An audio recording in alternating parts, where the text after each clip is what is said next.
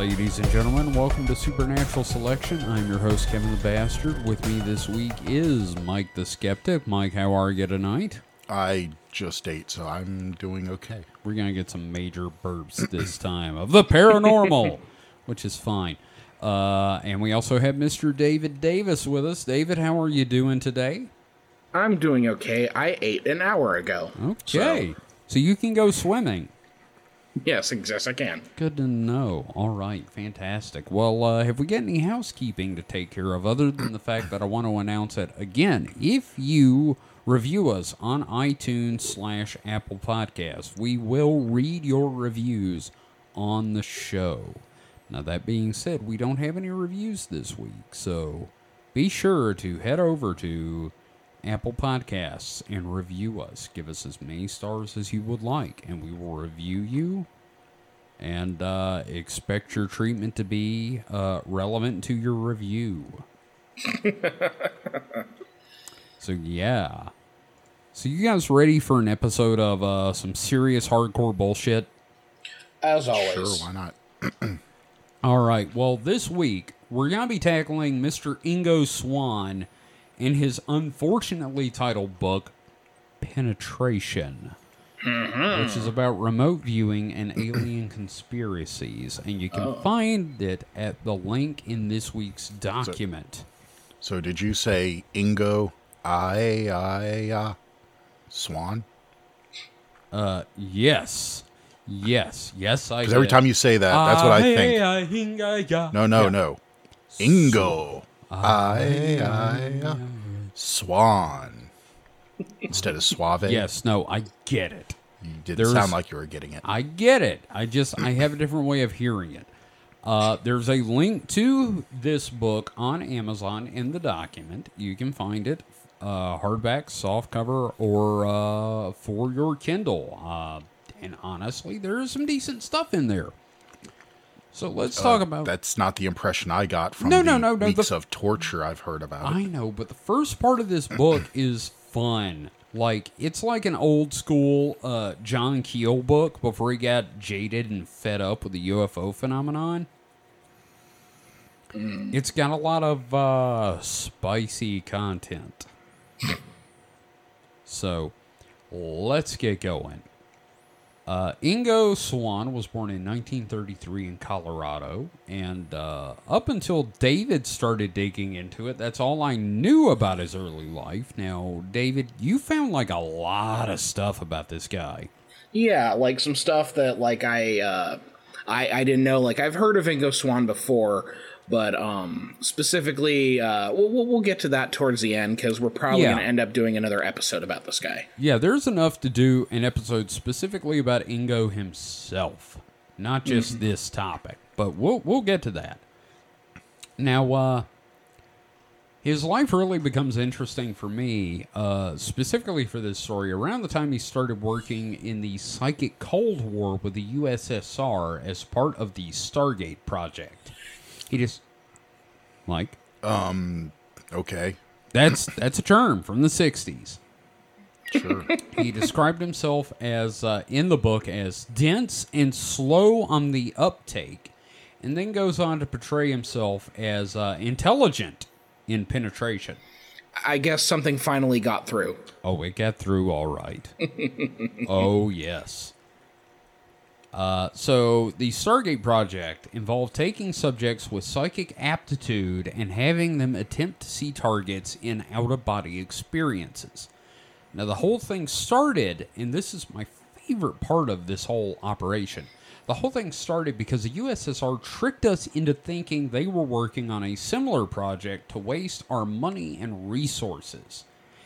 And this op worked so well that the Russians began to worry that they were falling behind in the field of psychic warfare and started their own project. So let's just kind of consider this a really big self-own.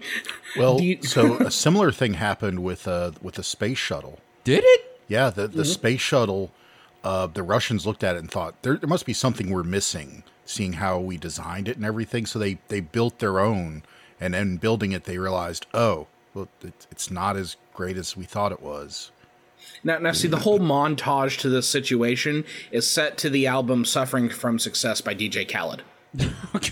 Another one. There's another one, similar situation. It's another one. I can't remember it though. Yeah. I remember hearing another. Yeah. U.S. does something and Russia. Yeah. Well, just love that Russia started it. Yeah, so it was back and forth. I'm just Yeah. that's what I'm saying. No, I just yeah. And this thing that we're discussing here, also, if you've ever seen the movie "The Men Who Stare at Goats," I love that movie. this is literally what it's about. It is. Sort of thing, Go yeah. watch that movie. It is fantastic. If you're interested in the sort of stuff we talk about, it's great. They also, the fact that it's Ewan McGregor and they keep saying, we're going to make you a Jedi. And I'm like, oh, this is fucking classic right here. Mm-hmm. Ewan McGregor, Jedi, the whole goddamn thing. Mm-hmm. So, anyway, by the late 60s, Swan had started working at the Stanford Research Institute, which was supposed to be a think tank to solve the world's problems. And instead, they started to, looking into using psychics for some of the same purposes as the Stargate Project, but also for finding resources like gold and oil. Of course. Which, I don't know if you guys have ever seen the movie Simon. No. But the basic idea is that a government research group meant to solve the world's problems gets bored and starts fucking with people.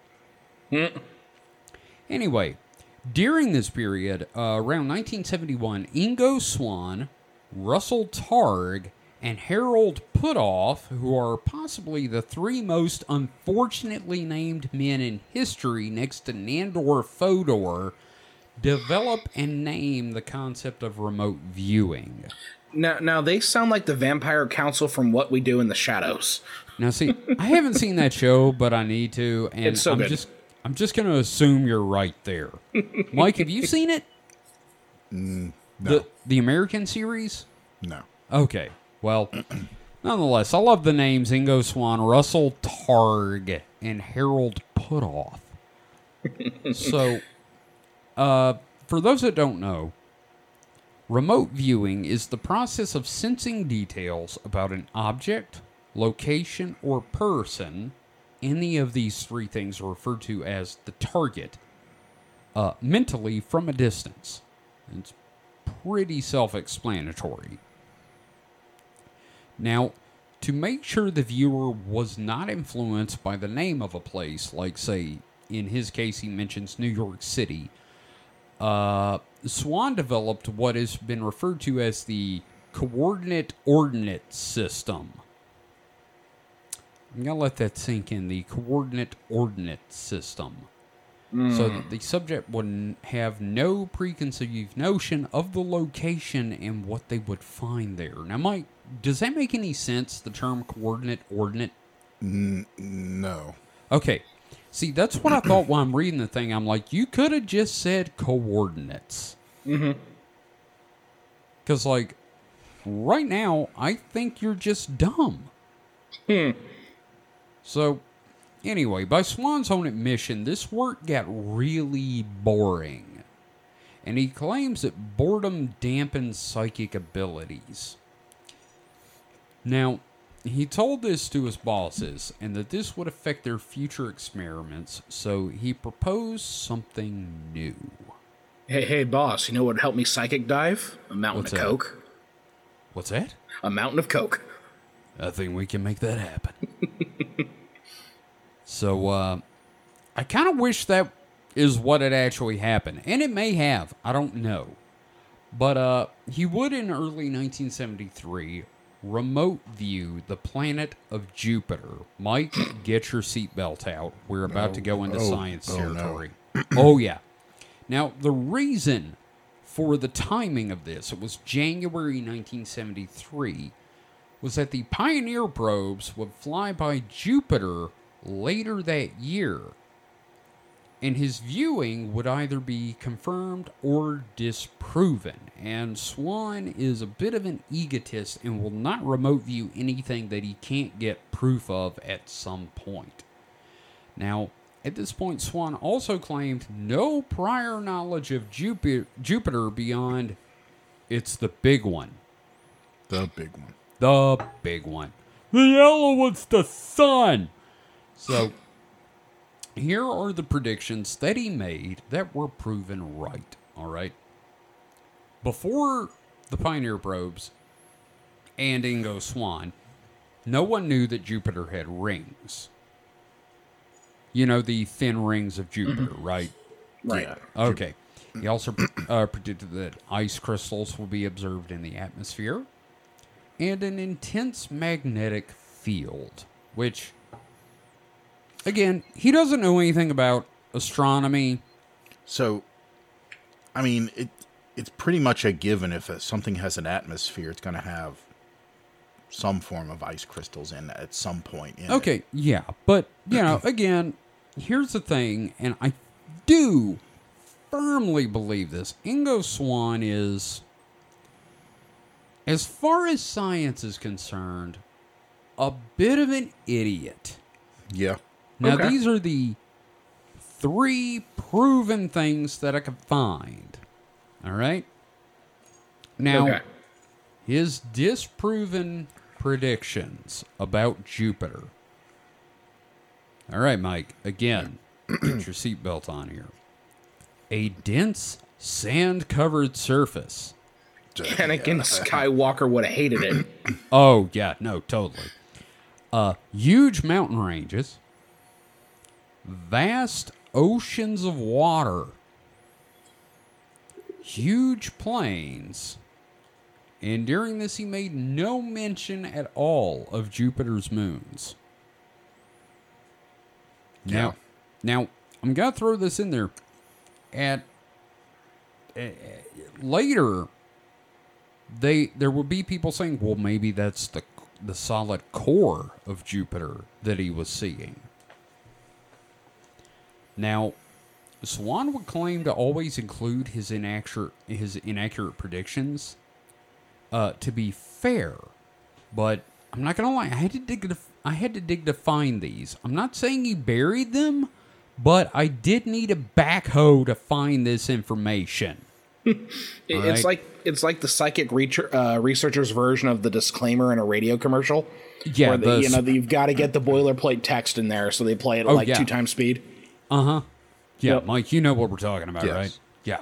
So again, Swann claims to be very fair and unbiased in this sort of stuff, but it is very hard to find some of this. Mm-hmm. So after the Jupiter stunt, a friend in Washington contacted Swann via phone saying he was going to get a phone call from someone. Now, why didn't he just call him over the psychic hotline? Because Miss Cleo was not in business at this point. She would charge too much. Yeah, I kind of feel like maybe we need to do one about Miss Cleo in the future. Right. Yeah, like psychic hotlines and stuff. So, John anyway, Edwards. Oh my God, fucking fake psychics. Yes, let's do it. Somebody add that to the doc. So, anyway, this guy called and said Swann was going to receive a phone call from someone, and that he was never to mention this to anyone and never mention it to the friend that's calling him again. Now, Swann was intrigued because this was not the first time he has had clandestine meetings with the government at all. Because, again, Stargate Project. He's done other things for the government involving psychic research. So, this isn't that strange for him. Now, the call came a month later at 3 a.m. And the call came from a Mr. Axelrod. Now, Mr. Axelrod said that if he agreed to meet him, he was going to meet them at the Elephant in the rotunda of the Museum of Natural Science in Washington at noon the following day. Now, I've read up on this as well, and here's an important note. Mr. Balljoint had a prior engagement, and Mr. Pulley System thought it was bullshit. And what was Bob the Builder's thoughts, if I may ask? We can build it. But I know Mr. Bendix Drive was nowhere to be seen. Damn. Well, after this, I just want to throw in there that Ingo Swann spent the rest of the night chain smoking cigars and drinking because it's pretty fucked up to get that call at 3 in the morning. Now, booked a flight, got there, and once he got to the Elephant, he got some coffee, smoked a cigar because you could smoke indoors near taxidermied animals back in the 70s. And he was met by what I can only term as a couple of men in black who he and we are now going to refer to as the twins. Ooh. Like what a lady refers to her twins? We're going to get to that a little later, Mike. There's a whole separate thing where we talk about the twins and what that means. But I do need to talk about the twins for a minute.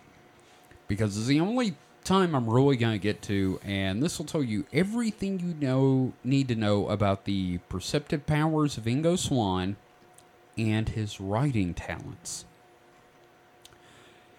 Now, Ingo describes them as exactly the same in every way, except that one was taller, one was blonde and the other brunette, one was buff and the other wasn't. They had completely different facial features, and one was Australian and the other Texan. So, twins. But twins in every other way. Right. Kevin, In the same way you and DeVito... I think you and I are more twin-like than these people. Right. It's the same way DeVito was a twin of Schwarzenegger. So, I think we got it. We got it. Totally. But totally twins. In every other way, they were twins. You could have put them in a Double Mint Gum commercial. I swear to God, man. Just totally this Texan and this Australian that look completely different and in nowhere the same were totally twins. So one of the twins hands him a card telling him not to speak. We're going to transport you to another location. Now they shake his hand, and while doing this, they check him for an identifying tattoo on his wrist that he got when he was drunk and stupid as a teenager. Oh, okay. He is then escorted to a car where he chain smokes and is told to remain silent. That takes him to the airport. He thinks he's going to CIA headquarters, but no, they go to the airport. A black sack is then placed on his head. He is taken to a helicopter and flown for what seems like ages. Now, once they landed, he was walked to an elevator and taken deep underground, taken to a room, sat in a chair, and the bag was removed from his head. Now, this reminds me of the way kids would describe, potential cases of satanic ritual abuse during the Satanic Panic. The teacher took us to the bathroom and flushed us down the toilet, and we went into the tunnels, and in the room, the old lady played the violin as the dogs danced around. Grandma flew around the room. Yeah. Yep. Mike, where are you taking from this so far? How plausible is this sounding from a dude that's already worked with the government and crazy shit? I smell something. It smells a lot like a cat box. Okay, so you're saying this is not bullshit, but cat shit. Something. It's smelling fishy. Okay. All right. I gotcha. Now, enter Mr. Axelrod. Not without his permission, though. Yeah. Well, I don't know, man. I don't know that Ingo would deny anyone at this point. It's a late 70s, and he frequented Turkish bathhouses. I was actually gonna say Studio 54, but close enough. Well, but you're saying enter Mr. Axelrod, so maybe Mr. Axelrod is letting the entry go. Anyway, long story short, it's a penetration joke. There's a lot of penetration jokes here. Yeah, and also Enter Mr. Axelrod wasn't my favorite Metallica song. Yeah, no, I thought their second version, Enter Sandman, was better, but, give them credit for the demo. Now, sitting in front of Mr. Swann is the gentleman he describes as jovial and pleasant, and then describes every interaction with him as the exact opposite of this. He is often terse and will answer no questions and gives Swan the option of working for them for $1,000 a day. He has a series of targets that he wants Swan to view, and all of his needs will be provided, including cigars, during his stay. And the twins will be his constant companion. So, going by what Swan's interpretation of what the twins are, technically Mike and I are the twins of your Ingo Swan, Kevin. God damn it. Okay, which one of you is Australian, which one's Texan? Good day, mate. Oh, Throw another shrimp on the barbie. All right, mate. Nah, right. I can't do Mike, accents did you very just well. get back from the Outback? I mean the restaurant, not the place. No. We're gonna go to a bush party. I can't do an That sounds Australian dirty accent. as So. wow, y'all both suck at Australian accents. Good I to suck know. at every accent. Okay, that's fair. Right. Okay. I'm glad we got that out of the way. That neither of you can do an Australian accent. That's going forward. I'll keep that in mind while writing Crikey. stuff. Crikey! Wow! Look at that kangaroo. So now Swan is really nervous about this, but he does admit that his financial situation is pretty shit at the moment. It's because he's fucking mainlining cigars. It's Tiparillos, so I don't know how expensive those are, but yes, he is flat out chain smoking Tiparillos. I think those are like the cheapest ones. Probably so, but I mean, considering he's chain smoking them, he agrees. Now, Mr. Axelrod then tells him he cannot discuss what they're doing for at least 10 years due to national security. Which, again, nothing new to our man Swan. But they don't make him sign anything. They say we don't leave a paper trail with what we're doing. You're going to be paid $1,000 in cash every day. And, Geez, what year was this? 1973, God, 75. That's like A lot of money. that's like more than 10 grand a day today. I know. And I'm sitting here going, how do I get in this line of business? Right? Pretend to be a remote viewer. I can do that. You have morals and standards though. Yeah, okay. I fair. sure as hell don't. That's true. You've proven that. So, Swan is reminded again that he can ask no questions about this operation. So, he immediately asks, where am I viewing? Well, I mean, I guess you Now- have to know that at least. I guess. No but questions.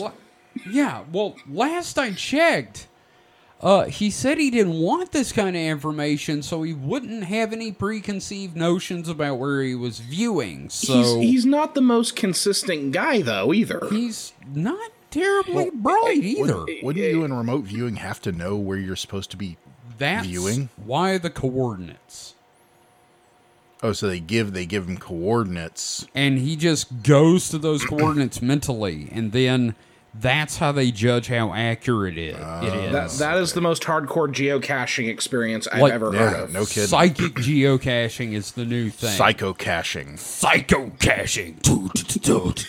I kind of want to start a band now.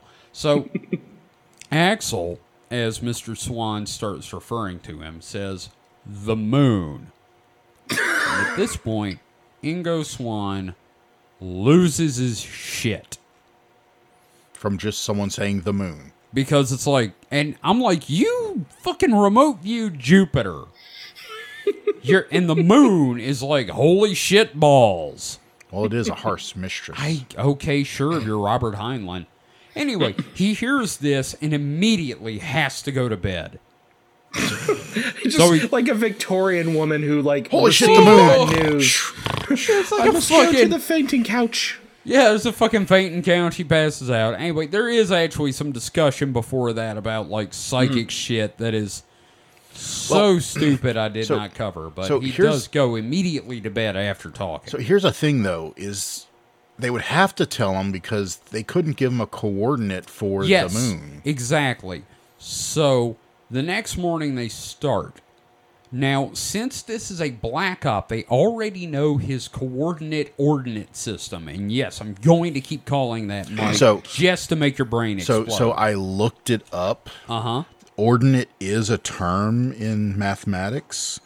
So we have the abscissa and ordinate, which are the x and y axes. Okay. So the ordinate is the y-axis, is a point on the y-axis, and the abscissa is a point on the x-axis. Okay. So saying coordinate ordinate is like saying ATM machine. okay. So it's because It's old man speak. the ordinate is already part of the coordinate. Okay. Well, they knew his system because they're Black Op, obviously. But is coordinates. Yes. So they have divided the moon up so that they can use this system on the moon. All right? Which, that makes sense. Fine. If he knows what planet, you can use the coordinates. Right? Does he know these coordinates? It doesn't matter. But it does because... Mike, in the book, it doesn't matter. But it does matter. Well, if he's a remote doesn't viewer, matter. they should be able to give him these numbers, and as a remote viewer, he should be able to. He just fucking Look. knows. He's psychic, Mike. That's like dropping me off in Japan and telling me go to, an address, and I have no frame. You have to have a frame of reference. You can't just you can, if you're bullshitting, yes, you can just say, oh, I can psychically figure it out. Mike, And you're which thinking real deep on this. well, no, I'm using this as more fuel to the fire of the bullshit pyre. Okay, that's fair. So, again, they've divided the moon up in a way that he can use his coordinate ordinance system. And Swan then asks for complete silence during his viewings, except for the coordinates, so he can accurately describe what he is seeing and interpret it. Now, at this point, I want to go ahead and mention that what he is using is what he calls his, quote, reality hopper. Now, I'm going to leave that dangling there like a nutsack until later. And he uses his, quote, reality hopper to describe what he's seeing. Now, the coordinates are given, and Swan approaches the moon, which he says looks larger in the psychic world than it does in real life, while the sun looks smaller than it does in real life. Okie dokie. Right. Now, he sees what you would expect on the moon once arriving. Rocks, dirt, craters, etc. Cheese. I was led to believe there would be cheese. You would be wrong, sir, unfortunately. Son of a bitch. No cheese on the moon. Again, I get tricked by Wallace and Gromit. You are fucked, sir. So, the second set of coordinates is given.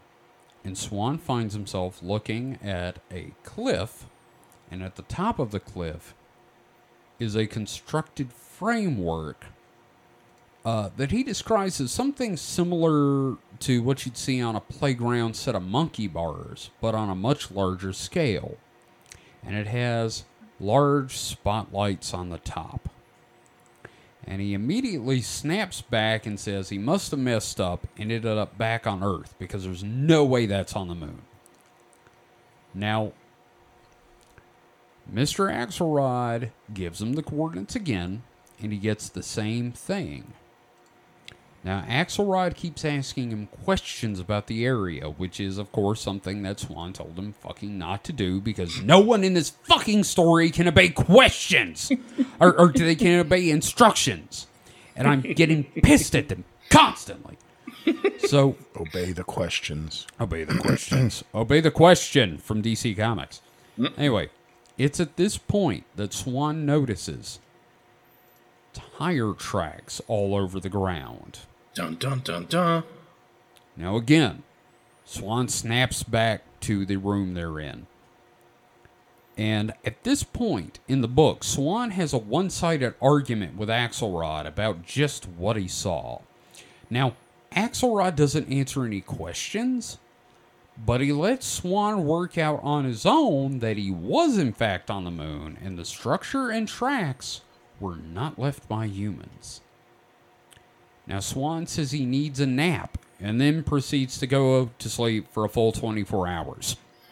Which is a respectable nap for people Nappy like me time. during the 2020 pandemic. Okay, yeah, that's understandable. Again, this is 1975, and he's just been imagining the moon Nappy time. for about 20 minutes in the morning. Again, this is like 9 a.m., and he goes to sleep for 24 hours. Takes a lot out of the poor guy. That, I swear to God, man, I don't know. I mean, like, he needs like an energy drink or like some protein shakes or something. So the next day, when he wakes up, they start again, and Swan is a little better prepared mentally. He has what he saw previously in his, quote, reality hopper, as he calls it, so he can interpret what he's seeing more accurately, okay? All right. So the next set of coordinates are given, and he approaches the moon, and he finds himself near a large, domed structure next to a crater. And there is a green light coming from the windows, and decides to give it a closer look. And inside are dozens of beings. Ooh. Now, he said that these creatures look very similar to us. Basically humans, but somehow different. And they're also butt naked Yeah. Butt naked on the moon on the moon. in a dome. Naked moon dome. Naked moon dome. Now, at this point, probably the most terrifying part of this story happens. And as his, let's call it his astral form, is standing there on the surface of the moon, looking in a window at aliens, one of them turns to the window and points at him. Oof. And the other aliens turn and look as well. And Ingo says, I think they can see me. And Axelrod says, all right, I want you to calmly, but very quickly leave there immediately. But now. Fuck. So Ingo returns to the chair, and Axelrod tells him their work is done. But he looks at Axelrod and asks, you know they're psychic already, don't you? Now he's taken back to the elephant in the same way he was taken from the elephant, and makes his way back to New York. Now, see, I've heard the elephant is unforgettable. Really? Yes. I haven't heard anything about the elephant, but Mike, what do you think so far? About the the whole seeing them and the guy saying, your work's done and everything. I'm really curious to hear what our skeptic has to say. I mean, what would I say? I mean, if, See, I think it's really funny that they offer him $1,000 a day and he works for Right. 2 days. Did he get paid to take a nap? He did, actually. pay. He got paid I want $1,000 for a nap. I want in 75 money. I want nap pay.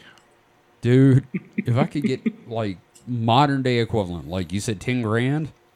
Something like, you want to know the actual I conversion? do, Mike. Could you please look up the equivalent of 1975 $1,000 to today's money? So from 1975, it's here. It's $1,000. Yes. In 2022, okay, so I was off by a factor of 2. It was like $5,500. That's a lot of goddamn Still money. a lot of money. That's a lot of money for 2 days sitting That's in a like- chair imagining things. That's Like, like, no, you know- it was 3 days, right? Because he starts the one day, takes the 24-hour nap, and then the third day is when he does the thing and the aliens see him on the moon. Well, Yes. I think they would only pay him for his actual viewing No, stuff. I think though. they factored in travel too. These guys seem not shockingly accommodating. not travel, but naps. No, I think they paid him for the naps. I think it was part of the hazard pay because it took a lot out of him. It tuckered him out. Because, like, here's the thing I didn't mention. They said they knew he liked to work early in the morning. So, like... So 3 days. 3 days. So it's $3,000. $15,000. So it's $16,500. Motherfucker. Yeah. I need in on this. I'm sorry, Kevin, but the government no longer pays, sham psychics. That we know of. I'm pretty sure they don't anymore. All right. Well, that being said, let's talk about the supermarket. Maybe you can get in with the Homeland Security or something. Maybe. I don't know. But convince them you can remote view terrorists. I don't know. Terrorists or something. Yeah. Sure. Yeah. They're in an airport. I sense they're somewhere in the Middle East. Oh, yeah. You're way better at this than me. I see sand, and they're shooting AK-47. They seem to be upset with America. They have a stronghold somewhere. One of them seems to be really into Seinfeld. I see beards, many beards, and they're maybe they come from Khazad-dûm. They're oppressing the hell out of their women. Yes. All right, let's talk about the supermarket for a bit. The super? You mean like where I buy groceries? Yes. Okay. So for about a year, Swan has gone back to his regular life and work, and he doesn't think a lot about what he saw, despite losing his shit over aliens on the moon at Axelrod. That sounds like a significant emotional and life experience. Now, he could be in denial, I guess. Now, in all fairness, he claims it's because he believes he could have imagined the whole thing, because that's how fucking remote viewing works, and I'm kind of stunned by the honesty in that statement. He admitted it could be all bullshit. Yes. Wow. Yeah, I give him some credit for that, dude. So Ingo takes his trip to Los Angeles for a while to stay with a quote-unquote friend of his in what he now only refers to as La La Land. Literally, every time Los Angeles comes up for the rest of the book, it is La La Land. And I swear to God, this must have tickled him so. As long as he doesn't explain jazz to us, then I'll allow it. Okay, that's fine, but, it just killed me. Mm-hmm. So, while in Los Angeles, he and his friend decide to play a couple of lesbian conspiracy theorists they know with dinner and wine, so they can get some juicy information out of them. I know how that sounds. Yeah, no, that's... Now, just remember this was written by an old man writing in 1998. A whole eternity away. I mean, that's like 24 years ago. I know, but I'm old, and it seems like... Even then, it's 47 years ago that this happened.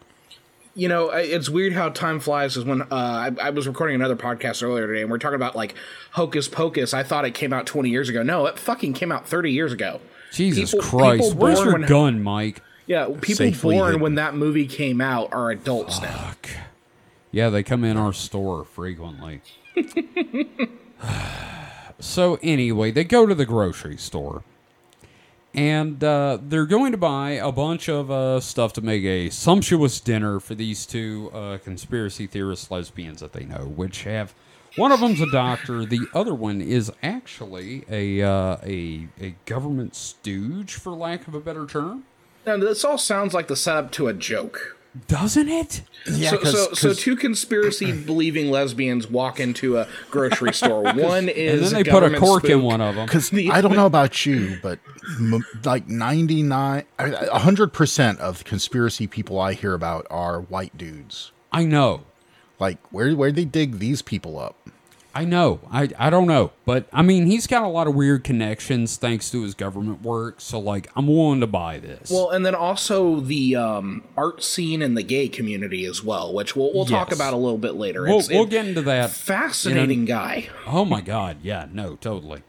Now, he's planning on making this one particular dish that involves stuffed artichokes, crab imitation crab stuffed into artichokes. I don't know why that stuck in my head. Probably because I'm like, that sounds good, actually. That does sound really good. I love artichokes. I know. So while browsing the artichokes, Ingo notices a gorgeous woman wearing almost nothing, also looking at the artichokes.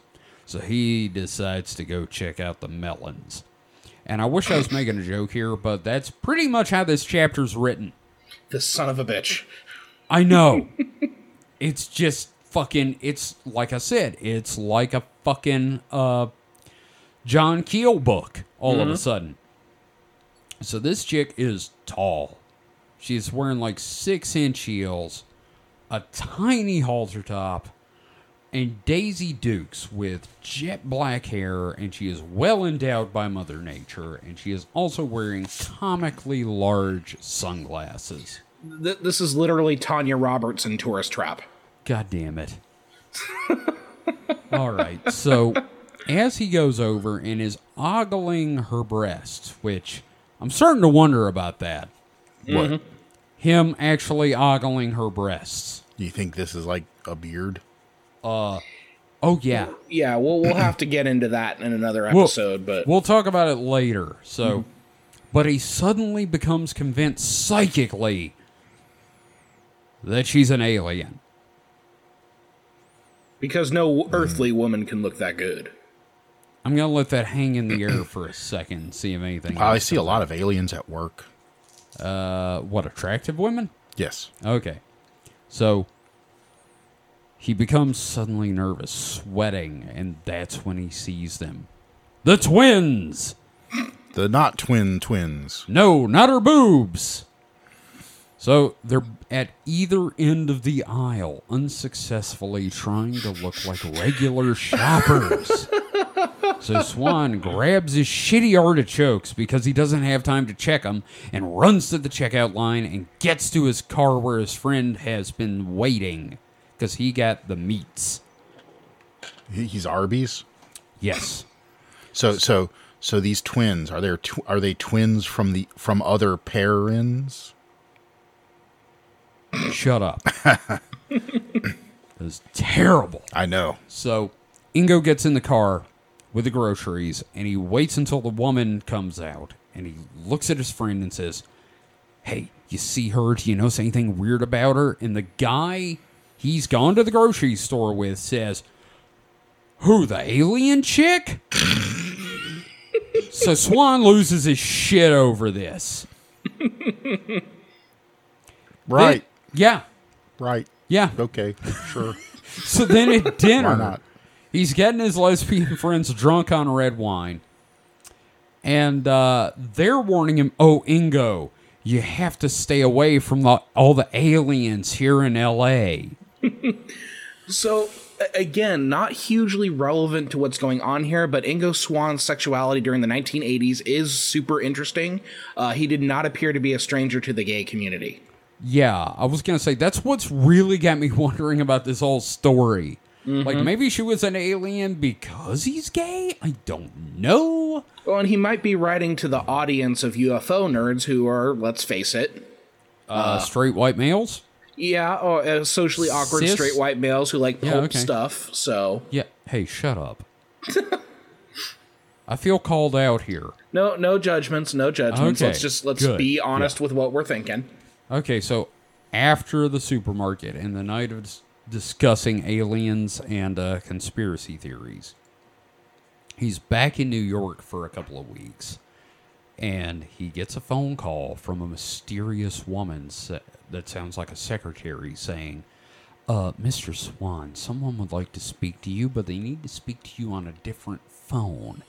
So we need you to go to Grand Central Station and wait by the clock." You know that central kiosk thing with the schedules on it that's got the big round clock on top Sure. that got destroyed in the Avengers? Yeah, I'm glad you brought up the Avengers because that is exactly what I was thinking of. Okay, great. Yeah. All right, so he goes there, doesn't see anybody. Of course, he's chain smoking the entire time, gets a coffee. And as is usual, of course, with his mysterious nature, he just decides he's just going to obey fucking mysterious phone calls from no one in particular. Anyway, as you do. Okay, but here's the thing. Like, if they tell him, hey, don't ask any questions, he's going to ask a fucking question. But when it comes Right. time to put his body on the line to go to a second location, it's like, okay. Yeah, I don't Second really location. understand. Yeah, whatever. I mean, this is like the perfect way to get killed by a serial killer. So, he's there and waiting, drinking his coffee, and then looks up, and there is one of the twins, dressed as a hobo. Oh. And he, like, nods off over to the side, and he follows the twin to a payphone. The twin goes in the payphone booth, dials a number, leaves the receiver sitting on a little tray in the phone booth, which I'm sure we just lost like every young person listening. But on the phone, as he goes in and picks up the receiver, of course, is Mr. Axelrod. Now, I like how Axelrod is the only one of the two who talks, because they give me a real Jay and Silent Bob vibe. You know, the twins do speak, but like nothing they say matters. Okay. So I've kind of left it out because it's basically like, Mr. Axelrod, how are you doing today? You should probably not lift those weights. It's very, you know, how are you today? Is that a pen? I would like to see your pen. Yeah. It's very Man in Black. Mm-hmm. Like we talked about in Off the Rack Assholes. So Yeah. anyway, he grills Ingo for several minutes about his interaction in the supermarket with the woman until he's satisfied that that the woman did not instigate their interaction and that Ingo has not been compromised. He tells him that the woman is dangerous and that if he sees her again, he needs to just discreetly leave. He then tells him that, Mr. Swan, when you reach 65% accuracy with your viewings, leave a note on your desk under the ink blotter at SRI, and we'll be in touch. What is SRI? I'm sorry. SRI is the Stanford Research Institute. Oh, okay. Yeah, because that was the other thing, because I'm thinking, like, okay, so getting paid $1,000 for, like, a day for this 3-day thing, he was working with the government. At this point, was he still working with the government officially? A bit. He was actually working with the Stanford Research Institute. And I've got more information on that later when we get to the remote viewing section. Okay, yeah, because it's we're another one going of to those talk about things. the origins of it, Yeah. who came up with it, and his work with SRI and the government. Yeah, because another thing is like that constant travel he seems to be doing that I'm completely envious of. It's like, oh, how's he making that money? Like coast to coast, constantly. Yeah. To basically go, I think there's gold there. Maybe I'm halfway right, perhaps. So he's not even 65% yet either. He's not even 65% no, he's correct. like he's like 50% right, maybe some of the times. We could do this. We I could could literally do this. Like I am already a remote viewer, and I haven't made a prediction because I'm 50% right on everything I guess. Mike, you're a remote viewer at Sure, this why point. not? Yeah. So, anyway, after all this cloak and dagger bullshit, Axelrod hits the 65% mark, and he writes the number 65 on a piece of paper, puts it under his ink blotter on the desk, and then one morning he comes in to his locked office and finds the note missing with wait for contact written in dust on his desk. Okay, now you said Alrighty. Axelrod got to 65%. You mean Swan. I'm sorry, Swan. Okay. Yes, I'm sorry. The names are ridiculous. Right. Sorry, my bad. No worries. Anyway, so after this, a couple of weeks later, as he's leaving the lunchroom, Axelrod and the twins show up at SRI, and they take Ingo on a very long flight north, possibly to Alaska, but we're not sure. Telling him, we're going to show you a UFO. That's fuck yeah, man. Road trip to Hell go see yeah, a UFO. Do it. I want this shit. I want this to happen to me. I want someone to show up at the liquor store and go, hey, Kevin, you want to see a UFO? Hey, I'll be you want like, to see a fuck dead yeah, body? hey, Nick, I quit. I'm going to see UFOs.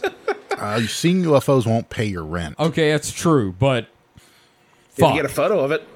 Yeah, okay. Yeah, well, I don't know. I don't know that Nope is a viable industry. Yeah, I mean, look at all the people that have made bunches of money off of pictures of UFOs. Okay, nobody. Actually, we're gonna have to talk about that guy in Sweden with the cult.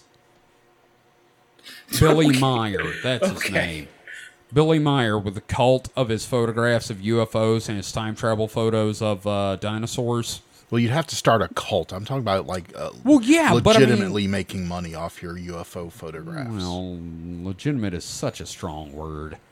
Okay, how about making money in a way you can live with yourself? I don't know. I did. Yeah, okay, that's fair. All right. In a way that you find morally acceptable. Yes. All right. Fair. Now the flight is a long one. And the drive from this remote Alaskan airport, which is a single building with a single runway, is even longer. And then the hike from the vehicle to the lake, the ridge by the lake, is longer still in pitch blackness. Now, the twins during all this have night vision goggles and are guiding him by the arm so he doesn't trip and fall in streams and shit. They sound like the agents from the Venture Brothers for the Guild of Calamitous Intent. God damn it. I have a feeling everything we talk about could pretty much be linked back to the Venture Brothers. Or Futurama. Yeah, okay, fair. Everything pretty much goes back to something that came on Adult Swim. Some sort of animated television show. Yeah, I can't wait for us to tackle something that links to Tom Goes to the Mayor. Jefferson alive. So they sit there on this ridge over the lake, and Axelrod warns him to not move and make no sounds, and that they'd know when it was happening. Now, I just imagine this moment where they're just kind of sitting there in silence looking over this lake, and then Ingo's like, you know what, let's come back here in 10 years and see where we're at. Now, I do think it's funny that they do, one of them does go, don't light a fucking cigar. Yeah, because he was just chain smoking the whole hike over. Yeah, no, seriously, there was just a trail of Tiparillo That's butts. why the fucking hike took so long, because he couldn't breathe. He had to stop. I'm willing to wager he died of lung cancer. Oh, man. More than likely. So, as the sun is just starting to rise and pearl the horizon, a mist covers the lake, which seems perfectly normal at first. And then it sort of gathers and this hole opens in space. And a tiny, tiny diamond-shaped craft appears and immediately starts growing. And it immediately starts firing lasers into the woods, incinerating deer. Man, they really hate deer. And then sucking water into a large hatch on the bottom of the ship from the lake. Now this just sounds like Peaceful Rest Valley from Earthbound for the Super Nintendo. Because you get those little diamond UFOs that fly around. Fuck those things, man. Holy shit, I didn't know the bit about the fucking deer getting lit up. Oh my god. Yeah, no, they're getting incinerated. No Well, wonder I'm here you to didn't. shoot deer and drink water.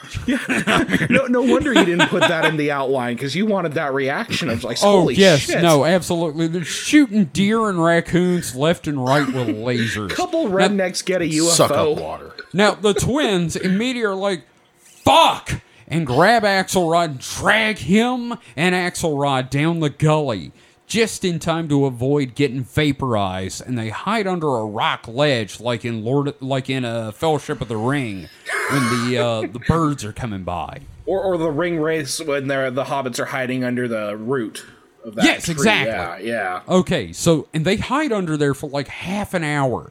Now, Swan takes a leg injury on some kind of on a stick or a root or something at this point.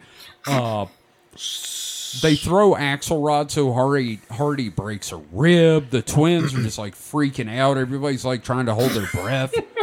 So it's great that this society created like vaporizo laser technology, but not thermal vision.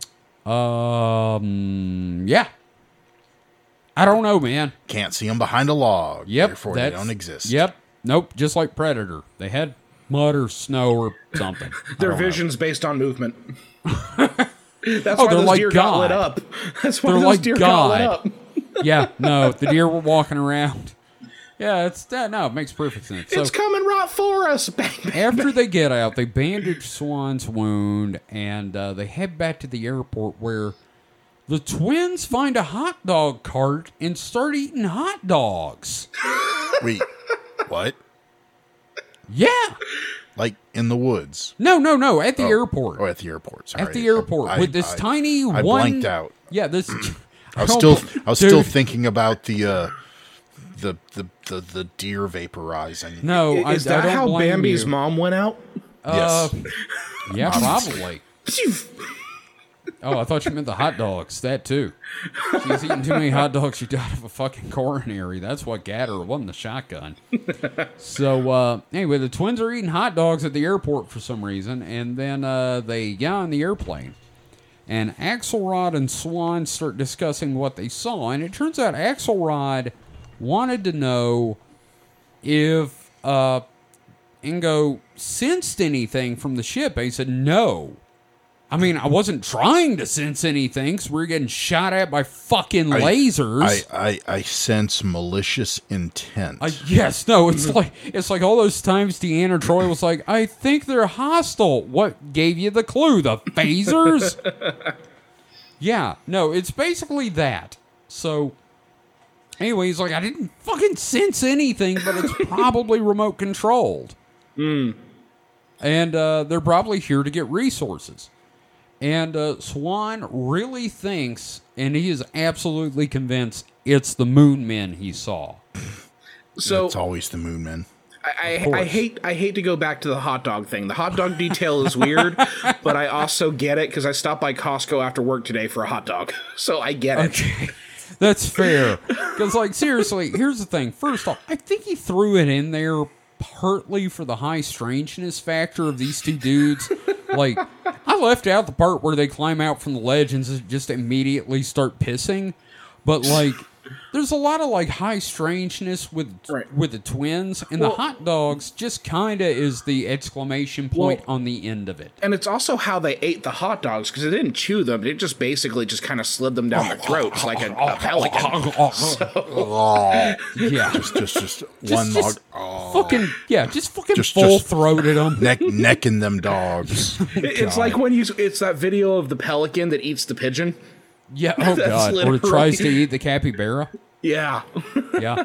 But this is the last time he ever saw the twins or Mr. Axelrod in his life, because Axelrod said we're being replaced on this project. So, yeah, because you almost got shot by the Moonanites. Yes. It's always sad when your friends move on. Yeah. So that was the end of part 1 of the book. Okay. Ends with hot dog necking. Yeah, hot dog necking and an airplane ride of confusion. So we're going to take a very quick break, and we'll be right back with part 2, entitled The Goddamn Book. We will be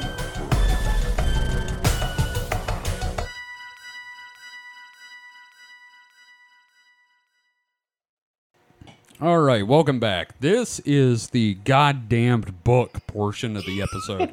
Now, and I just want to point out that the header of this part of the document literally reads the goddamned book. So is this like meta? Is this about the book? This is about the book. Okay. And the second and third portions of the book. All right. So I was really excited when I first started reading this because that first story is pretty fucking gripping. It's fun. I was like, wow, this is great. It had hot dogs. Yeah, I mean, it had hot dogs, Men in Black, strange An people elephant. showing up, An elephant? Yeah, it had all this great stuff. I was like, I can't wait for parts 2 and 3, and then I got to them. And before we get into the infuriating nature of what the rest of this book is about, we need to talk about the infuriating nature in which it is written. Ooh. The first part of the book, which we just covered, ends with the statement, and I quote, "In order to get at these suggestive issues, we can ignore what has been presented in this part 1, which, after all, is only a personal tale. Instead, we can profit by approaching the issues by reviewing 2 categories of evidence, even if some of it is only circumstantial. We will begin by examining some of the evidence about the anomalous nature of the moon." The second part...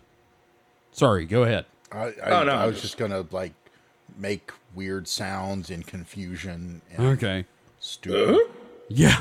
The second part immediately begins. The major purpose of this section is not to present evidence of anything, but to show that evidence does not seem to matter.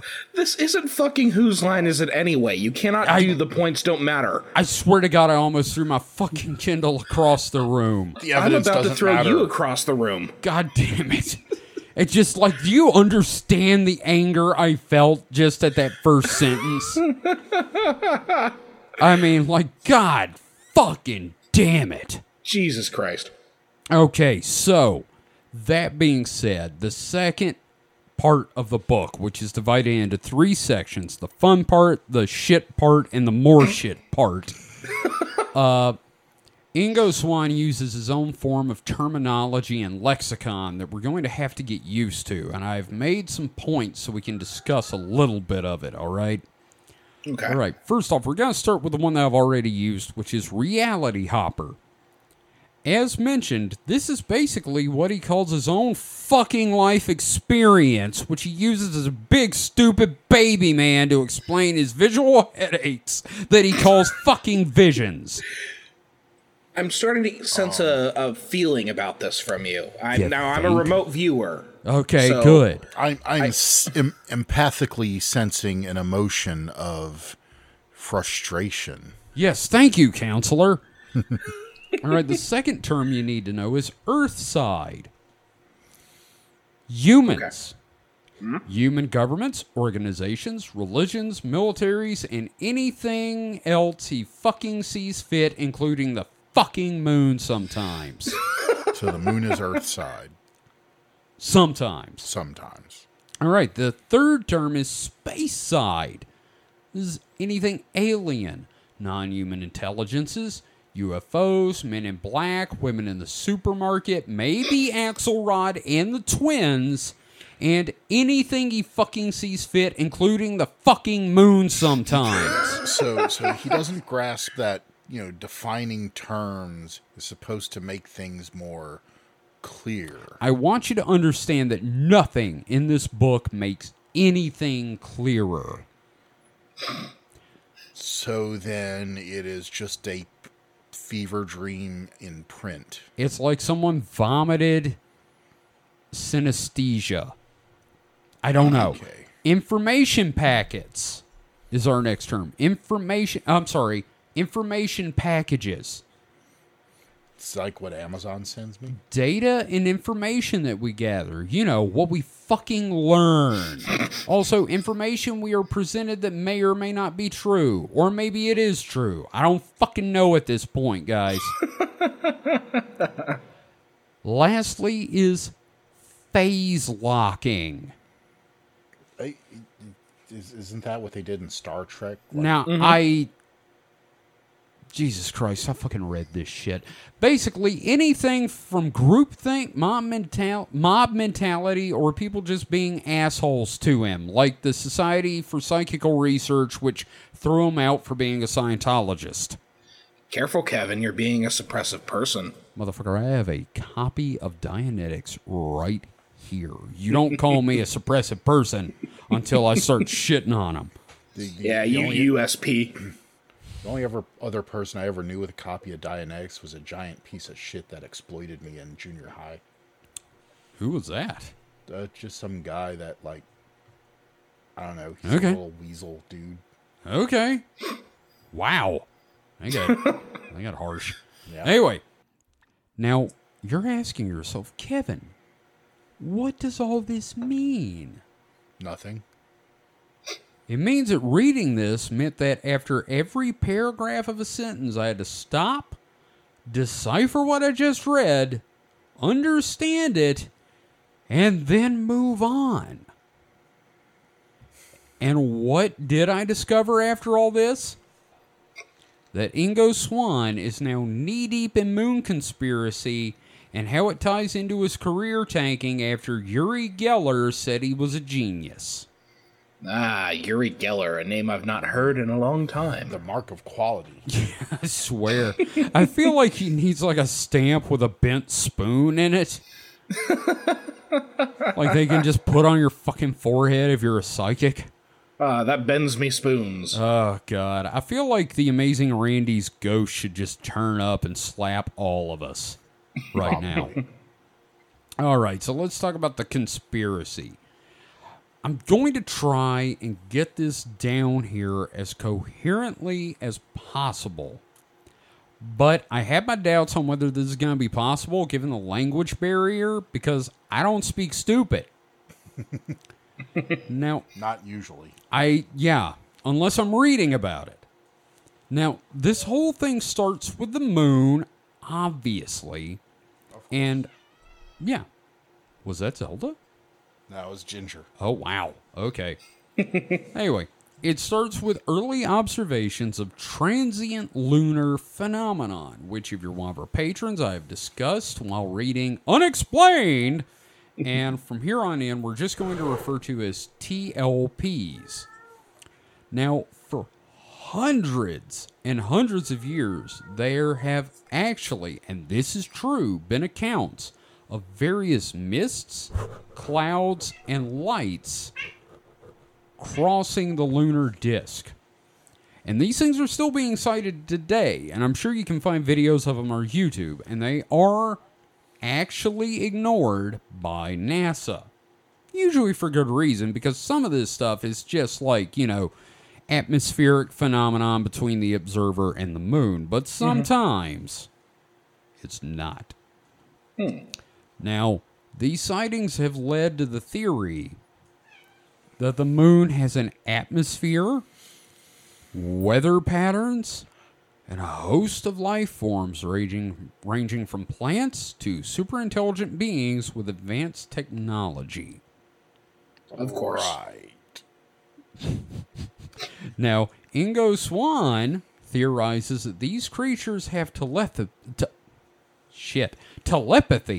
but on a much more powerful level than humans, and he calls this Telepathy Plus. And we'll come back to this in a minute because I think it may be a streaming service of some kind. I was going to say, you have to pay extra for that. Isn't that the streaming service Gaia? There's a streaming service called Gaia, so that's Telepathy Plus. Is it? Okay, I'm going to go with that then. All right. So, now, we're going to jump ahead to a NASA document published in 1958 about TLPs, citing almost 600 examples of transient lunar phenomenon, but leaving out some 2,000 of the most famous and credible examples of Now, these what are they things. trying to hide? That's the question. Now, you jump to the 60s and the lunar missions of the United States and the USSR, including the unmanned orbital probes that took low-res photos that have been released. But no high-res images of the moon have been released to this day. And if you look at the pictures, the low-res pictures, you can obviously see structures. Okay, so I'm remote viewing, and I am seeing Mike grimacing and gripping the table. I have to remember this was written in what would you say 98. 98 before the LRO, the Lunar Reconnaissance Orbiter, Yep. which At this point, there were no high-resolution photos of the moon released. well, I mean, Not depends on your definition of high resolution. Well, you know what I mean. I mean, It's Dive They were into they the were, conspiracy they were high with me. enough resolution for the time. Here's the thing: resolution's always increasing. Right. So for The 60s low era, resolution. for 60 era technology, yes, it was high resolution. Sure. Now, Hell, even for 80s technology is probably still fairly high resolution. Swan posits that these photos and research into transient lunar phenomenon, including the ones that were not included in the 1958 document, were used to choose the landing site for the Apollo missions around the equator of the moon, away from sites of TLPs. He also says, Well, I mean, he's right on one count sure, that the pictures were used to, choose Yes. the landing site. well, that's how all this works, isn't it? You get like one grain of truth and then you run with it. You Now- keep your science out of this, Mike. All right, There's a time and a place for science, sit and it's here. coming up. I'll sit here and bother the cat instead. Okay, now He's up. bothering me. Now they said up to Apollo. He says up to Apollo 20 was planned and built, True. but 17 was the final mission in 1972, with the Russians also abandoning lunar plans in favor of working with the U.S. on Skylab. Now, Mike, I would Well, like. That's not true. But Okay, well, Mike, I would like for you to tell us a little bit about the Apollo program and why it was dropped, so I can tell you why you're wrong and it's actually the Moon Men.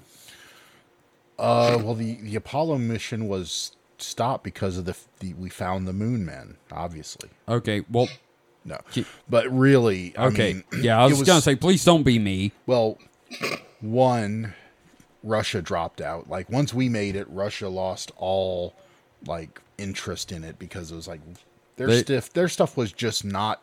They cutting lost. it, They lost their space hard on. pretty much. Okay. They wanted to be first, and once we got there, they're like, well, we can't be first, so we don't care anymore. And so without Russia there to Right. us to one up, the political will kind of evaporated, and also NASA was getting a lot of money, so they were Yeah. like, well, what are we going to do after the moon? I know, we want to go to Mars. Oh God. So Nixon and Congress at the time were like, yeah, we don't want to go to Mars. they realized it would be horrendously expensive, and they just decided, since they didn't have the Ruskies to beat, we'll just reallocate all the money and to do this thing called the space shuttle. So the money that would have gone into the moon went to the space shuttle instead. Yeah, the space shuttle was pretty expensive. And it also, how long was that on the drawing boards, if I may ask? So I think they started drawing up plans for the space shuttle pretty much while Apollo was still flying. Oh, really? Yeah, So like and- 72? Oh, yeah, earlier than that. I think Oh, wow. there were case studies for some form of, Reusable. at least partially reusable launch platform like that in the 60s even. Oh, wow. Okay, I didn't know it So- went that far back. Oh, That's yeah. because didn't Von Braun also have ideas about like a Skylab clear Yeah, back? but they had like swastikas on it when he was doing it.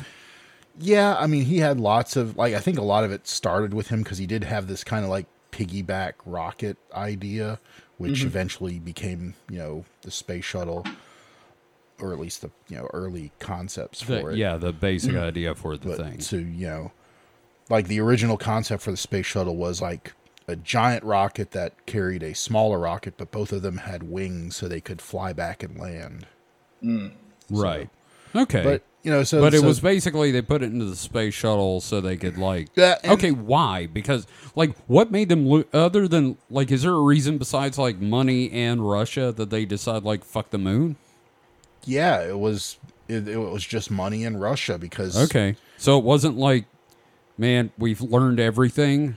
no, it wasn't like 'cause- that. No, because there's still a lot of. In fact, we're going back to Yeah. the moon Well, ostensibly. now that Ingo Swan's dead and we can prove him wrong without him yelling about it. But there's always stuff. God damn it, cat! There's always stuff to learn about. Well, yeah. Anything. I mean, hell, we're still learning stuff about Earth's geology. So Yeah. what was it? 12 dudes on the moon Yeah. Yeah. collecting Well, and- rocks, and only one and of them here- an actual geologist. Here's the thing. We've seen the meme. Moon's haunted. Loads gun. Moon's haunted.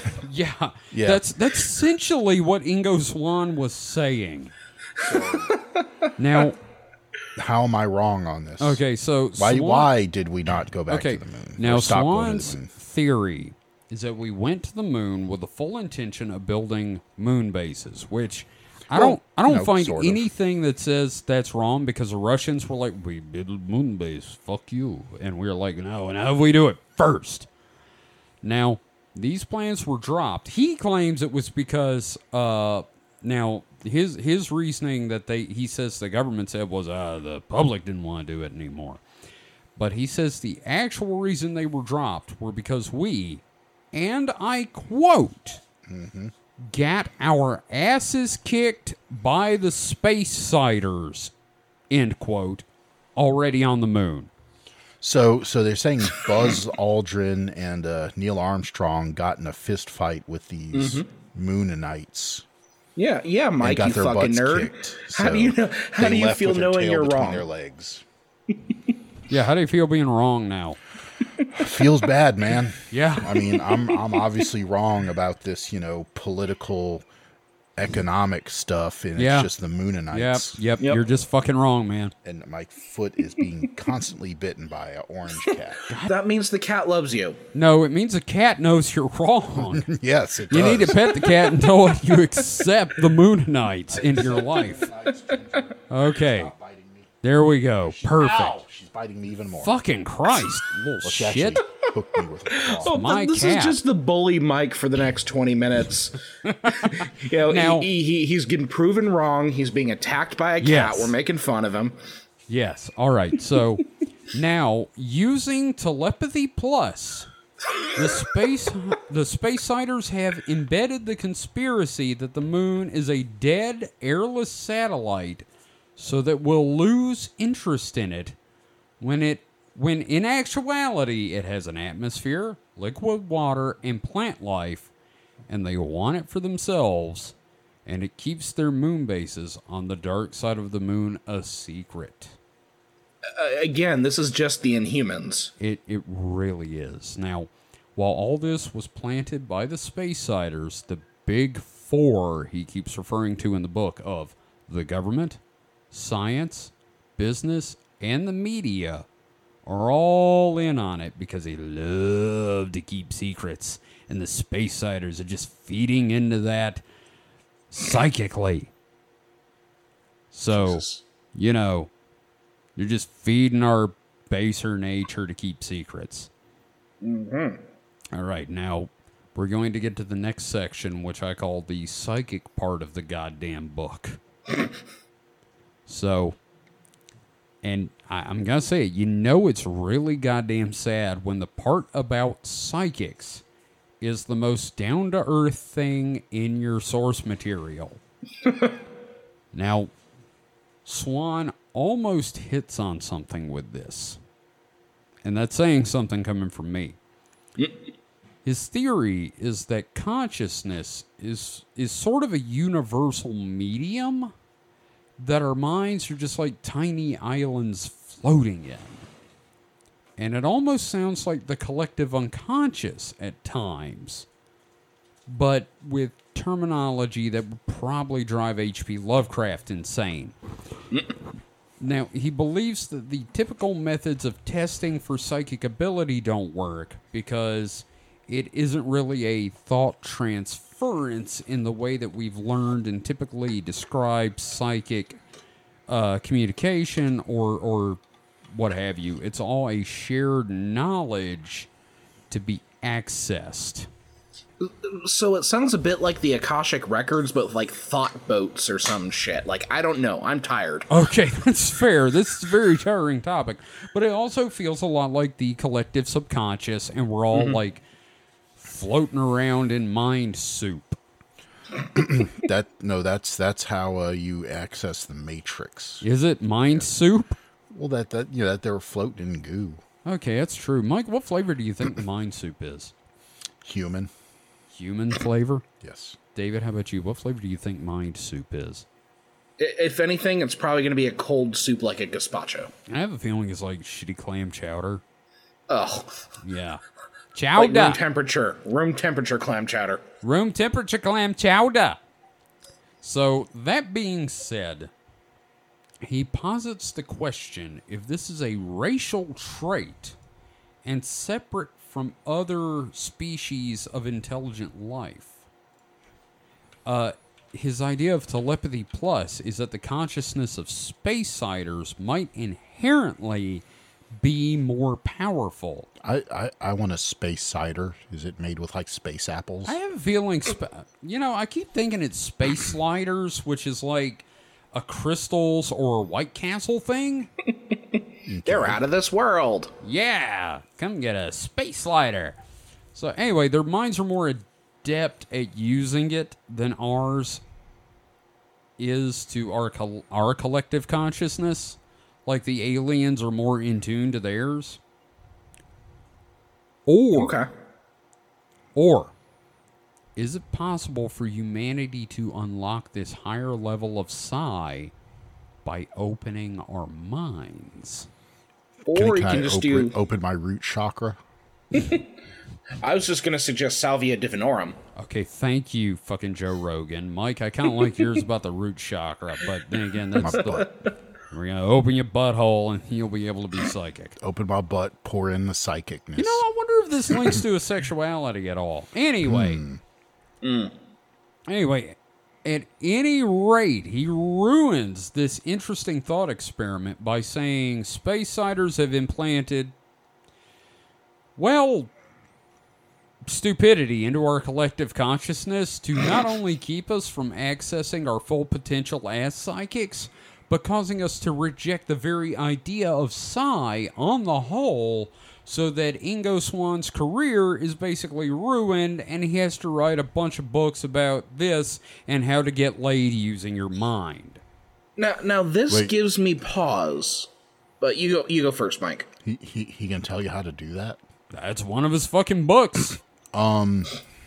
Maybe I've been too harsh on him. Are you going on Amazon now, Mike? But no, isn't getting laid with your mind, isn't that called like, talking to someone? And he seems to think you can psychically impress your will on someone, which is really sounding like negging. Mm-hmm.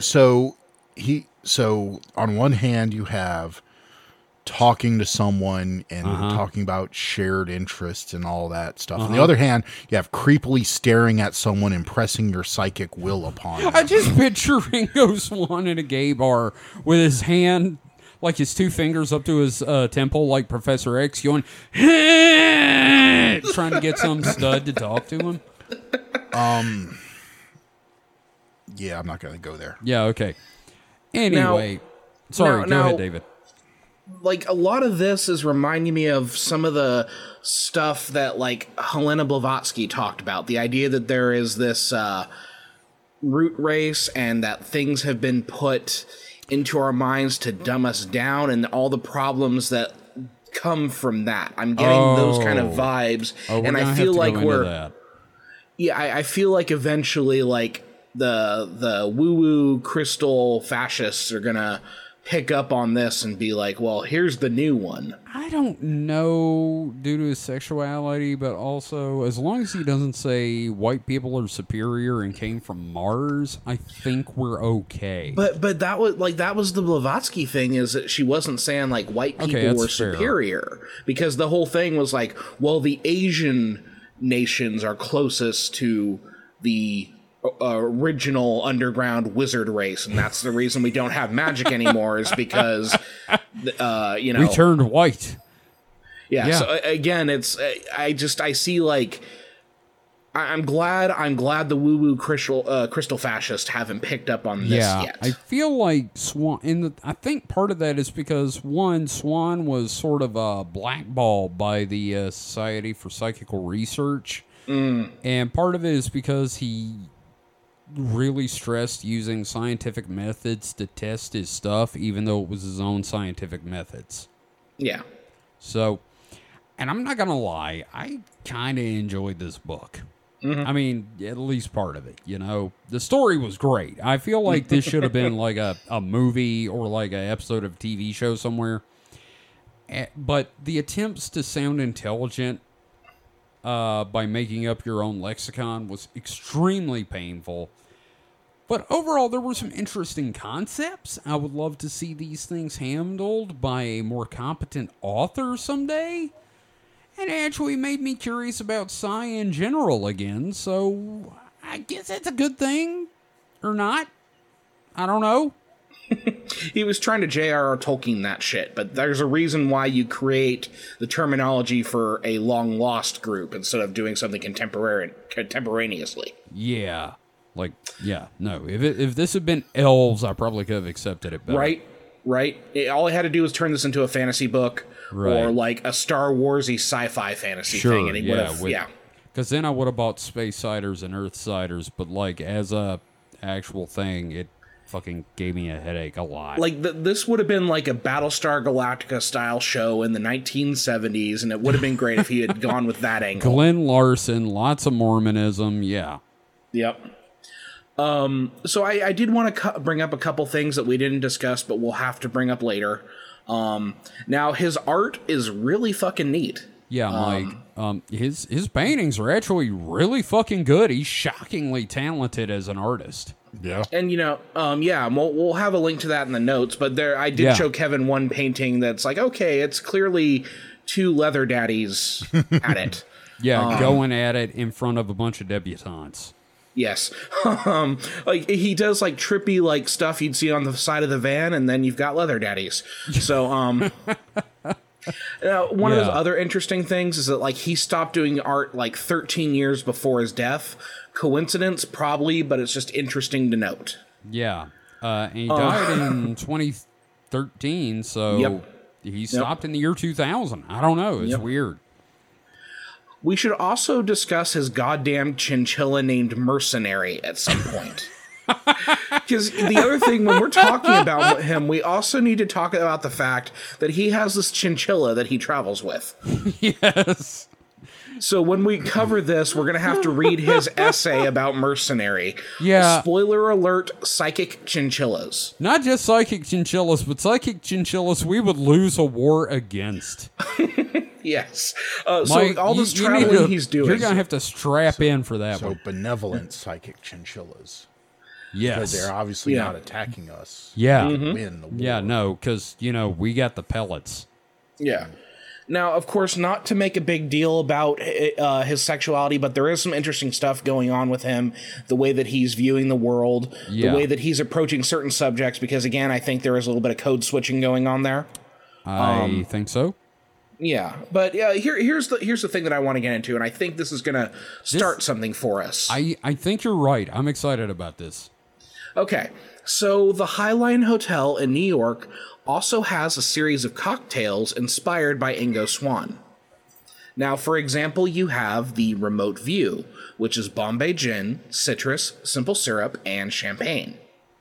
You lost Mike at gin. Right. Or how about the Seventh Sense? That, though. That's true. Yeah. Now, what was that next one?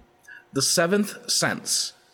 It is a blend of Havana Club Añejo Classico rum, mint, lime juice, simple syrup, bitters, and champagne. I would try that. So, that got me thinking about the fact that we're not leveraging the fact that you two work in a liquor store enough. I think that's true, Mike. Yeah. Yeah. So, I propose that we come up with cocktails for previous episodes and all episodes going forward, either creating some or finding others that people have created and mention them in the episode. So or alternately, we could just pair different liquors with episodes. Yeah, exactly. So, on that note, I decided to try my hand at making one for this episode. Okay. So this is a fancy little margarita called Ingo's Chinchiller. And we're going to have to put up a website, a thing on the website where we'll list these recipes and everything like that. But okay, you're going to need to get yourself 1 ounce of tequila. And this is going to be like a fancy drink. This is something you get at the hotel. It's going to be like $20, okay? Okay. All right. 1 ounce of tequila, 1 ounce of spiced rum. 1.5 ounces of sweetened lime juice. All right. Now, you'll need 3 ounces worth of pulverized papaya, which is a fruit from Chile where you can find chinchillas. Okay, so here's the theme. Okay, I gotcha. Season the papaya to taste with Tajín, and make this up ahead of time so that the papaya pulp can absorb the spices. Now, what is that? So it's a combination of chili and spices that it's kind of a Mexican like delicacy thing where like you take like papaya, like fresh fruit, mango, that sort of thing, and you put the spice on it, and it makes it kind of sweet, sour, spicy, everything like that. It's delicious. Okay, Mike, you were gonna say something? Keep going. Okay, never mind. Okay, so you season the papaya to taste with a Tajín, and make this up ahead of time so the papaya pulp can absorb the spices, everything like that. You want this like nice, deep flavor. Okay. Blend your ice to the consistency of a margarita. Then once the ice is where you want it, mix in the chilled flavor papaya and other ingredients. Pour into a margarita glass and rim it with the Tajín for the drink that is like sweet, sour, spicy, little herby, and just right to open up your third eye. Ooh, that sounds fun. Yeah, so I think we should like play around with that. Mike has just handed me a bottle of Tajín. And it's delicious. It like goes so well on fresh fruit. Except for the papaya. We have all the ingredients to make this. So I'm thinking we may need to get some papaya, and possibly next week we can report on this cocktail. Yeah, I think this is something that we should start doing on the show going forward. That's going to be our thing. Yeah, and I think next week I'll do mine, which is called Research Juice. So I have one that I concocted at Dragon Con. Ooh, but it should be reserved for when we hate something and need a terrible, terrible drink. Oh, so the next Alex Chew episode. Because Kevin, you remember the drink? You tried it. Oh God. Yeah, fuck! I discovered a weird concoction, like of normal, which should be normal ingredients, and whenever we use it, I'll describe it more. It's a devil. It's oh terrible. my God. Yeah, this is a thing we need to start doing going forward, and I will get the website, the webpage together for it. And just let's have fun with this. This is great. I love this. No, it's gonna be fun. Now, before we go forward with the questions, I want to throw this out there. I did some research into Nandor Fodor, which is my favorite name right now. Now, isn't he the one who carried Bran Stark around? No, I thought that was the current Disney plus Star Wars. Oh, yeah. No, Nandor, yeah. So, the thing is, this guy's a psychical researcher, and he has a lot of books, and one of them's up on eBay that I was looking at called Between Two Worlds, and it's about psychic phenomenon and the occult. I was really interested in getting it, and I decided, well, let me look up other stuff by Nandor Fodor. I can't not say it like that. And it turns out there's a movie about him coming out. Ooh. Called Nandor Fodor and the Talking Mongoose. It is about Jeff the Talking Mongoose, a famous paranormal thing from the UK that constantly talked about, Jeff, why are you messing with us? I did it for the devilment. And I highly recommend you look up the last podcast episode about Jeff, and they're doing a movie about it. It stars Simon Pegg, Christopher Lloyd, and Minnie Driver. It should be out this year or next, and I'm excited about it. So, oh yeah, that sounds great. It's a real, and it's a comedy, so it's definitely in our kind of wheelhouse. Mm-hmm. So, just wanted to get that out there because Nandor Fodor is a great name. Sounds like something George Lucas would come up with. Kid Fisto. Yeah. This is the new Jedi Nandor Fodor.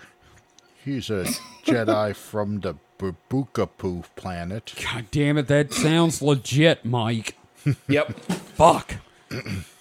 All right, well, that being said, we got some questions from the Peanut Gallery, as always. Is that what we're calling him? But Kevin, I don't have any questions. How can you get questions from me? You're not the peanut gallery. I'm not. No, you're a host. Oh, damn it. Yeah, Mike, you've been a host for a while now. Yeah, Did you man. not know this? You are you're kind of important. He's just a live audience. God damn it, Mike, you're not the audience, okay? You're not allowed to be the audience. But if you have questions, you head over to our Discord. You can find it on our website, supernatpod.rocks, or you can hit us up on Twitter at supernatpod and ask us questions. And we Or will, email. Or email us, that bastage at supernaturalselectionpod.com. But yeah, or the contact form on our website. Anyway, You can ask us questions. We will answer it on the show. So, questions this week. The first one is from Darth Plato. Hello, Andy. Says, I just want to hear your favorite song that mentions the moon. Is it Pink Floyd? The Police? The people need to know.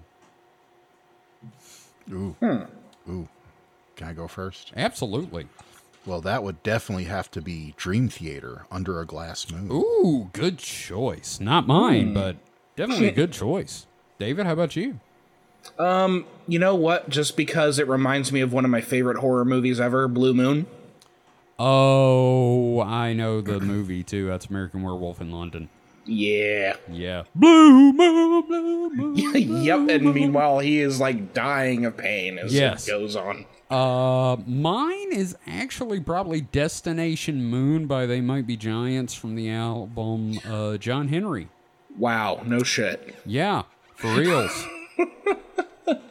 Yeah, no, it's about a dude who's obviously suffering from dementia deciding he's going to the moon. It's a fun song and it's dark as shit. Mm-hmm. So that's yeah, well I guess that's our moon songs. Kick Acetron asks, would we have to train and use whalers in order to fight moon aliens? I mean, I don't know if they would be moon whales. Yeah, that's a question. Like, are the aliens whales? No, but like, you know, the whalers got the harpoons. But They're psychic aliens, so I don't know how effective that would be. Yeah, and besides, like if you're training whalers, they're specifically designed for one job, right? Whales. To get the whale. So I don't know if they'd make a good fighting force. Sure, but could they bring down like one of their speeding craft from the moonish atmosphere? If the Moonanites were full of ambergris, then yes, the whalers would be effective. So here's a question. Precious ambergris. Again, hit us up on the various ways to hit us up. Let us know. Do you think aliens are full of ambergris? Whale biologist. Whale biologist. I call him like I sees him. Whale biologist. There you go. All right. So next, Moon whale biologist. yes, moon whale biologist. That's a whole new thing. Better song than Frontier Psychiatrist. Shut up. It is not. Oh no, it is not. It is definitely not, man. So, Ghost Forge, as always, our friend Ghost Forge, thank you for asking. We love you guys. Do you think remote viewers have ever missed by a house and seen someone cranking it instead? It has to be all the time, I It's imagine. gotta be. If you're not using the coordinate ordinate system, yes, definitely. Yeah, like if you believe this, like, you know, on principle, you should be masturbating every day because you know someone is going to watch because of the psychic projection. So you got to give them a good show. You know, you have to think that like at least more than 50% of psychic viewers would just be watching people cranking it. That's what they want to do. Yeah, I mean, how many times have you like have remote viewers gone and I see, whoa, dude's got a huge honker. I mean, that's what Ingo Swann had to be doing during those quote unquote naps. just remote Just viewing, astral projecting. cranking it. Oh my god, astral projection cuck. Oh my no. god, this is a whole new area we're going into. I think, yes, they have. Yeah. Now Sam, Most assuredly. yeah. Now Sam follows up. Do you think remote viewers ever hit a house because someone's cranking it? Most assuredly. Oh, Yeah. absolutely. I think they like Or- if someone's not cranking it, they move to the next house. Oh, they're just watching, Andy Griffith. Fuck them. He's like He's going at he's it. cranking it with like a bedpost in his butt. Hell yeah. That guy's got a gas mask with a tube hooked to a hollow bedpost shoved up his ass. Hell, He's got the bird cage covered in porn on his head. that's a terrible way to die because it happened. Yeah, that was no. from like early internet days. Yeah, dude, like the birdcage got caught in a. Yeah, there was this whole thread about like how terrible ways people died, like masturbating. And yeah, one of them was he had like a room plastered in porn with a bird cage he put on his head that was covered in porn, and the bird cage got caught on like a ceiling fan, A or ceiling something like fan that. and hung him. Yeah, and hung him. Now, can you imagine being a person who comes over as a guest and you stumble into the room plastered with porn? Can you imagine being the guy responding to the smell? Now, here's the thing. I talk about like this idea about the guy having a room plastered in porn. Yeah. That is literally Chief Justice Clarence Thomas's Oh. house when he was in his 30s. Oh God, Like yes. when his apartment No. after his divorce, he had like that- just No, it was porn just- up on the walls. No, it's like his 30s, but like once he hit his 40s, he framed it. Oh my God. Yeah, no, you got to get classy when you No, hit I, your was, 40s. I started thinking of someone different. I was like, wait, no, I was thinking of the mayor that smoked crack. Oh, God, Marion Barry. Rob Ford. I got my names mixed up. Wait, who was that you said, David? Rob Ford. Oh, no, that's a completely different mayor that was smoking crack. Yeah. All these mayors smoking crack, man. You What know, is it going makes on? me wonder about There's a Shockwave crack LaMamba epidemic Jr. amongst our mayors. We got a problem. We definitely got a problem. There's too much the crack drug in of all these mayors. city halls. God, Tammany Hall has got major issues right now. Oh, The God. Crystal So- Palace, more like. Oh, my God. All right, well, that's it for this week. Thank you, everyone, for listening. We had a lot of fun doing this one. I did not have a lot of fun researching this one, but, man, I can attest he was kind of miserable to be around. it was, God damn. Yeah, okay, I'm just glad we got this one out, and the next episode we do about Ingo will be a lot more entertaining, because we're going to go into the fun stuff, like him and his psychic chinchilla. So, anyway, again, thank you for listening. Head to our website, supernatpod.rocks, and you can find links to everything you need to, including our Patreon, our Discord, and our contact form if you have subjects you would like for us to cover or would like to be interviewed about your paranormal or supernatural experiences. You can find us on Twitter at SupernatPod. And you can find David on Twitter at HPComic, HPKOMIC, and find links to all of his projects there. David, do you have anything specific you want to plug this week? We're going to be doing the first episode of Chucky Season 2 next week. I think the episode will drop Monday, and then I think sometime this weekend our episode on Bride of Chucky will drop. So, Awesome. hey. Yeah, awesome. Mike, you got anything you want to plug? Not really. You know, Okay. maybe like I don't know, my USB charger into the wall. Okay, that's fair. Awesome. Okay, well, thank you again for listening, and we will see you next time. So until then, stay safe and stay frosty. Goodbye. My name is Ingo Swan. You killed my chinchilla. Prepare to die. God damn it. Not mercenary. Oh my God! I never want to hear the word moon again. Luna. This is fuck you. The third fucking episode we've done about the moon, and it's my own.